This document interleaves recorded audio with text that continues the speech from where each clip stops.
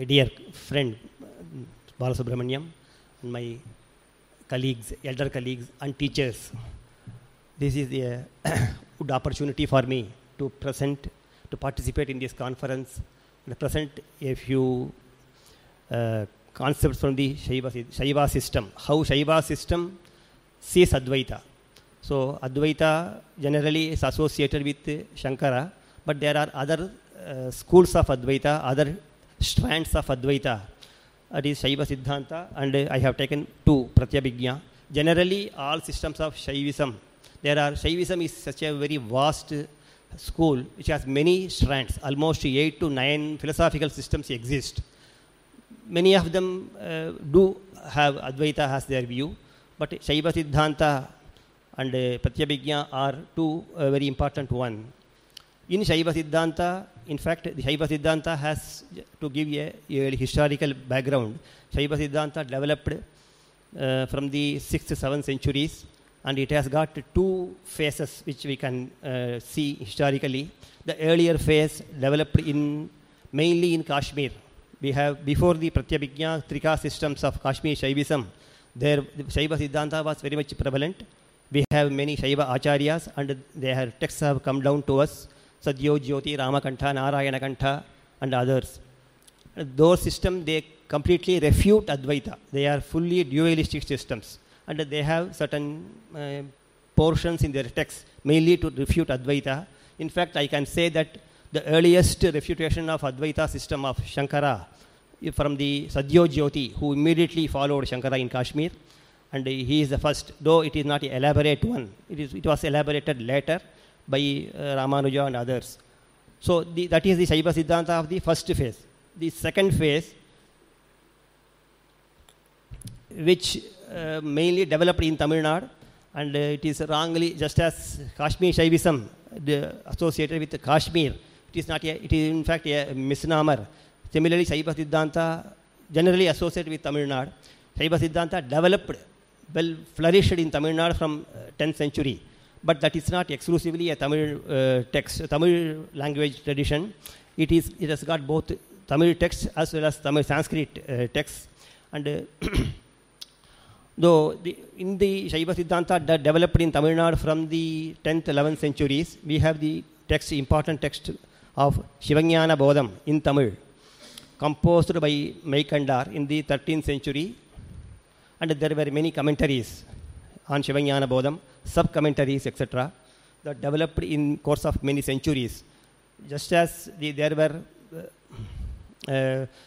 Shankara's commentary and the later commentary, sub-commentaries developed Advaita, and as we do find certain conceptual variations in the Shankara's Advaita philosophy system, in the same way, the Shaiva Siddhanta is not as developed. Many commentators have developed certain important concepts and given new interpretations up to 17th century. So my focus is mainly on the literature that came after in successive centuries, is witness to the progress of philosophical ideas with elaboration, assimilation of new ideas from other systems of philosophy, especially Advaita Vedanta. This we can see in the 16th, 17th centuries, where the Advaitic ideas, not the Advaita exactly of Shankara, but Advaitic concepts were introduced and interpreted, assimilated in the Shaiva Siddhanta system in Tamil Nadu. The basic position, according to the different commentaries on the Shivajnana Bodham, the ontological viewpoint of Advaita is fully refuted. That is true. There cannot be any sort of non-dual relation with regard to Shiva and the selves. We can boldly say that this phase of Shaiva Siddhanta is completely innocent of any such non-duality. Then it redefines Advaita. That is, Advaita, though given by the Shankara's Advaita system and the commentaries were not rejected, it reinterprets the Advaita in a different way, in another way. The Shivajnana Bodham, this is the basis of this their reinterpretation in the later period. The Shivajnana Bodham describes the relation between Shiva and the liberated self as non-different, anniya minmai, ananyatva. Another important fact which we have to remember is Shivajnana Bodham as a text has a Tamil as well composed by Meykandar, and there is also a Sanskrit text which has also its own commentaries in Sanskrit. both flourished side by side parallelly. So, Anniyam Inmayin Aran Kadal Shelume, that is the word we find in the Shivajnana Bodham. So, Anniyam Inmay, that's a non-different. Ananyatva is the very important view in that Shivajnana Bodham. In the Shivajnana Sittya, which is the earliest commentary written in the 14th century, the same view is further developed and the liberated self is said to experience the Shiva Ananda continuously. So, these are all later new interpretations, elaborations. In the Shaiva Siddhanta in Kashmir, I have already spoken, that just to see that Muktatmano api Shivaha kintvete tat prasadato muktaha, that is the Tattva Prakasha composed by Bhoja, the Paramara king in the 10th century. He says everybody is Shiva. That doesn't mean that it is not like Aham Sarvam Aham Brahmasmi or that view, but Muktatmano api Shivaha. So everybody is considered in the Mukta level as Shiva. But what is the difference? These selves who become liberated, they were liberated by Tat Prasado, Shiva Prasadato Muktaha. So that is the main difference. So that is the view we have already mentioned. Then coming to the Shivajnana Bodha system in Tamil Nadu, we have see that in the 16th century onwards, this reinterpretation, various interpretations all start from the different commentators. So one among them is the Marignana Sambandar, who says that the liberated self experiences. Now, Shivananda we have seen in the earlier commentary of Shittiyar. So, what is Shivananda Anubhava? So, Marignana Sambandar says that the individual self, that is liberated self, experiences only its own supreme bliss, which was till then covered by the Anavamala during the transmigratory existence. So, he strongly argues that it is impossible for any person to experience the bliss of another. And as such, Shivananda cannot at all be experienced by the liberated self. So, there is a sutra in the Shivajnana Bodha Sutram, 8th Sutram, Svanubhutiman. So, there the interpretation comes, Svanubhuti is the one's own Ananda, not Shivananda Anubhava. Then another Shaiva Acharya by name Shivagra Yogi, who also lived in the same 16th century. He has written many commentaries. He says that both Shiva and Jiva are all pervasive, that Vibhu. The relation between them can only be Aupashleshika. So the example he gives for such a relation is that of milk and ghee, and that between fruit and its taste. So we have the statement in the Shivajnana Bodham itself, Paramum, Shuvayum Pola, etc. So he also holds that the liberated self exists so non-different from Shiva that it is Shiva himself. So there is no perfect, complete identity, but their similarity, their non-difference is so much that he experiences supreme bliss, Paramananda. That is his view. He says that in the liberated state, self exists as non-different from Shiva, whose unlimited power of knowledge and action were covered by the Anavamala in their transmigratory state. Just as pure water merges with the salty water of the ocean without any separate existence. So we do have some of the Shaiva Agamas, especially Raurava Agama, the Jale Jalamiva, and Kshire Kshiramiva Arpitam, like that, merging with the Supreme Shiva. Then Shivajnana Swamigal in the 18th century, he is the very great Acharya and contributed a lot.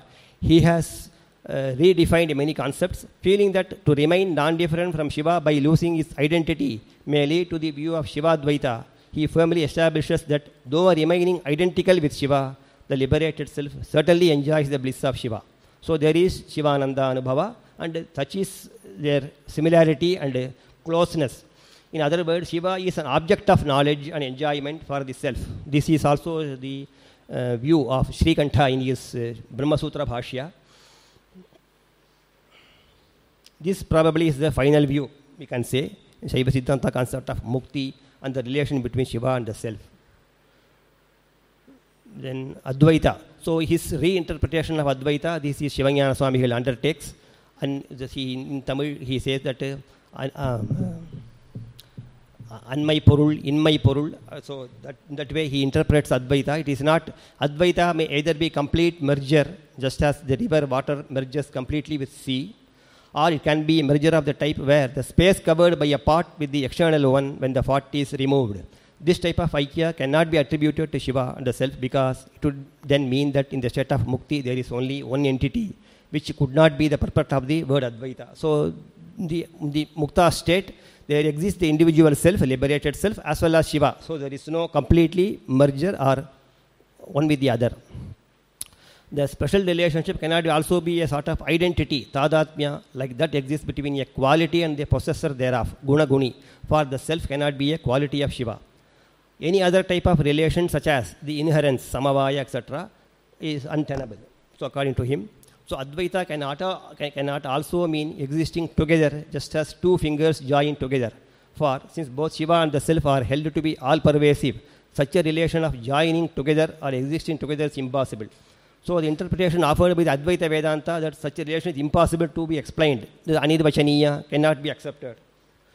So, he finally explains that Tadatmya relation is of two kinds, that between a quality and the qualified, where the difference between them is more pronounced, and the other type is where two objects existing separately have mutual common attributes, that their unity is more perceived. This, the one subscribed by the Shaiva Siddhanta system, is the latter kind. To drive home this point, Shivanyana Swamigal cites the passage from the Shivanyana Bodham. So, Adduvidam ennum solle Anniya Nathiye Unarthumayitru. Advaita is that which negates the separate existence of two. So, there is two objects are those existing separately, they share their commonness. So, okay.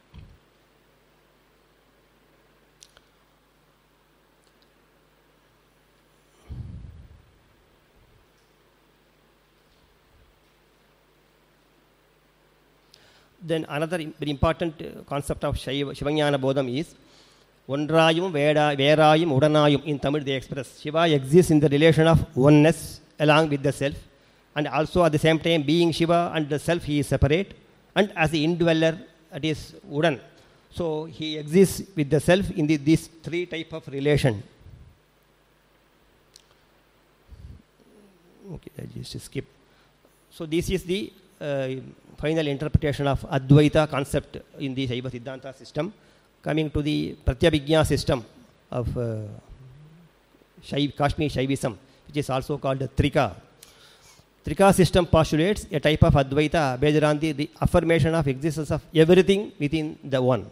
While Shankara attempted to present Advaita by negating the existence of everything other than Brahman, the Pratyabhijna integrates the multiplicity with the supreme reality, which is Samvid.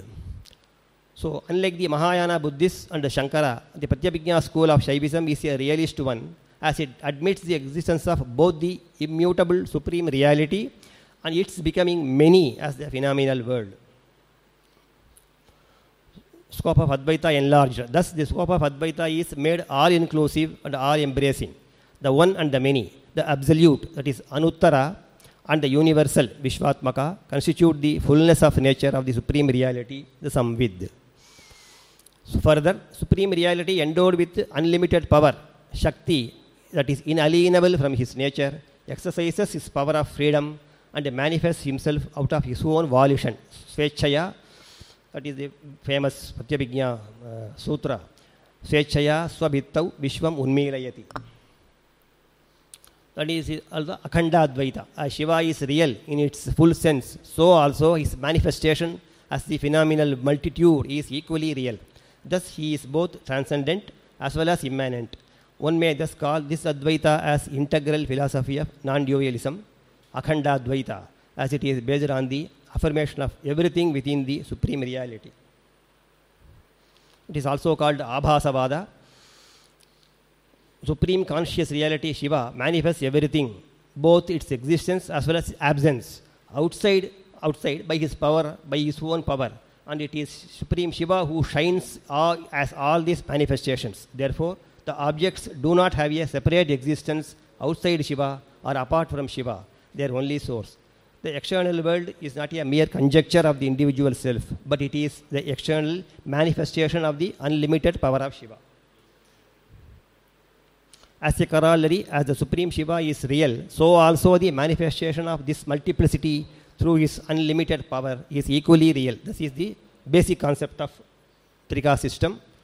So, to conclude, in the Shivajnana Bodham, the concept of Advaita has been completely reinterpreted. The view of non-duality, meaning only one, held by the Advaita Vedanta, is refuted. The view of Bheda, incorporating both difference cum non-difference, is also refuted. The Advaita interpreted by the Shaiva Siddhanta is the relation of Shiva with the self, where he is one with them on the basis of the common nature between them. He is at the same time different from them, as Shiva is the supreme cause and performer of the 5 acts of creation. And Shiva is at the same time is the innermost indweller of the selves, existing through and through, instigating them at their every act. This is the final view of Shivajnana Bodham and the Shaiva Siddhanta. The Advaita philosophy of Kashmir Shaivism, where the phenomenal multiplicity is explained as the free manifestation or emanation of Shiva's unlimited power, and which owe their very existence to Shiva, the ultimate source. Yes. Thank you.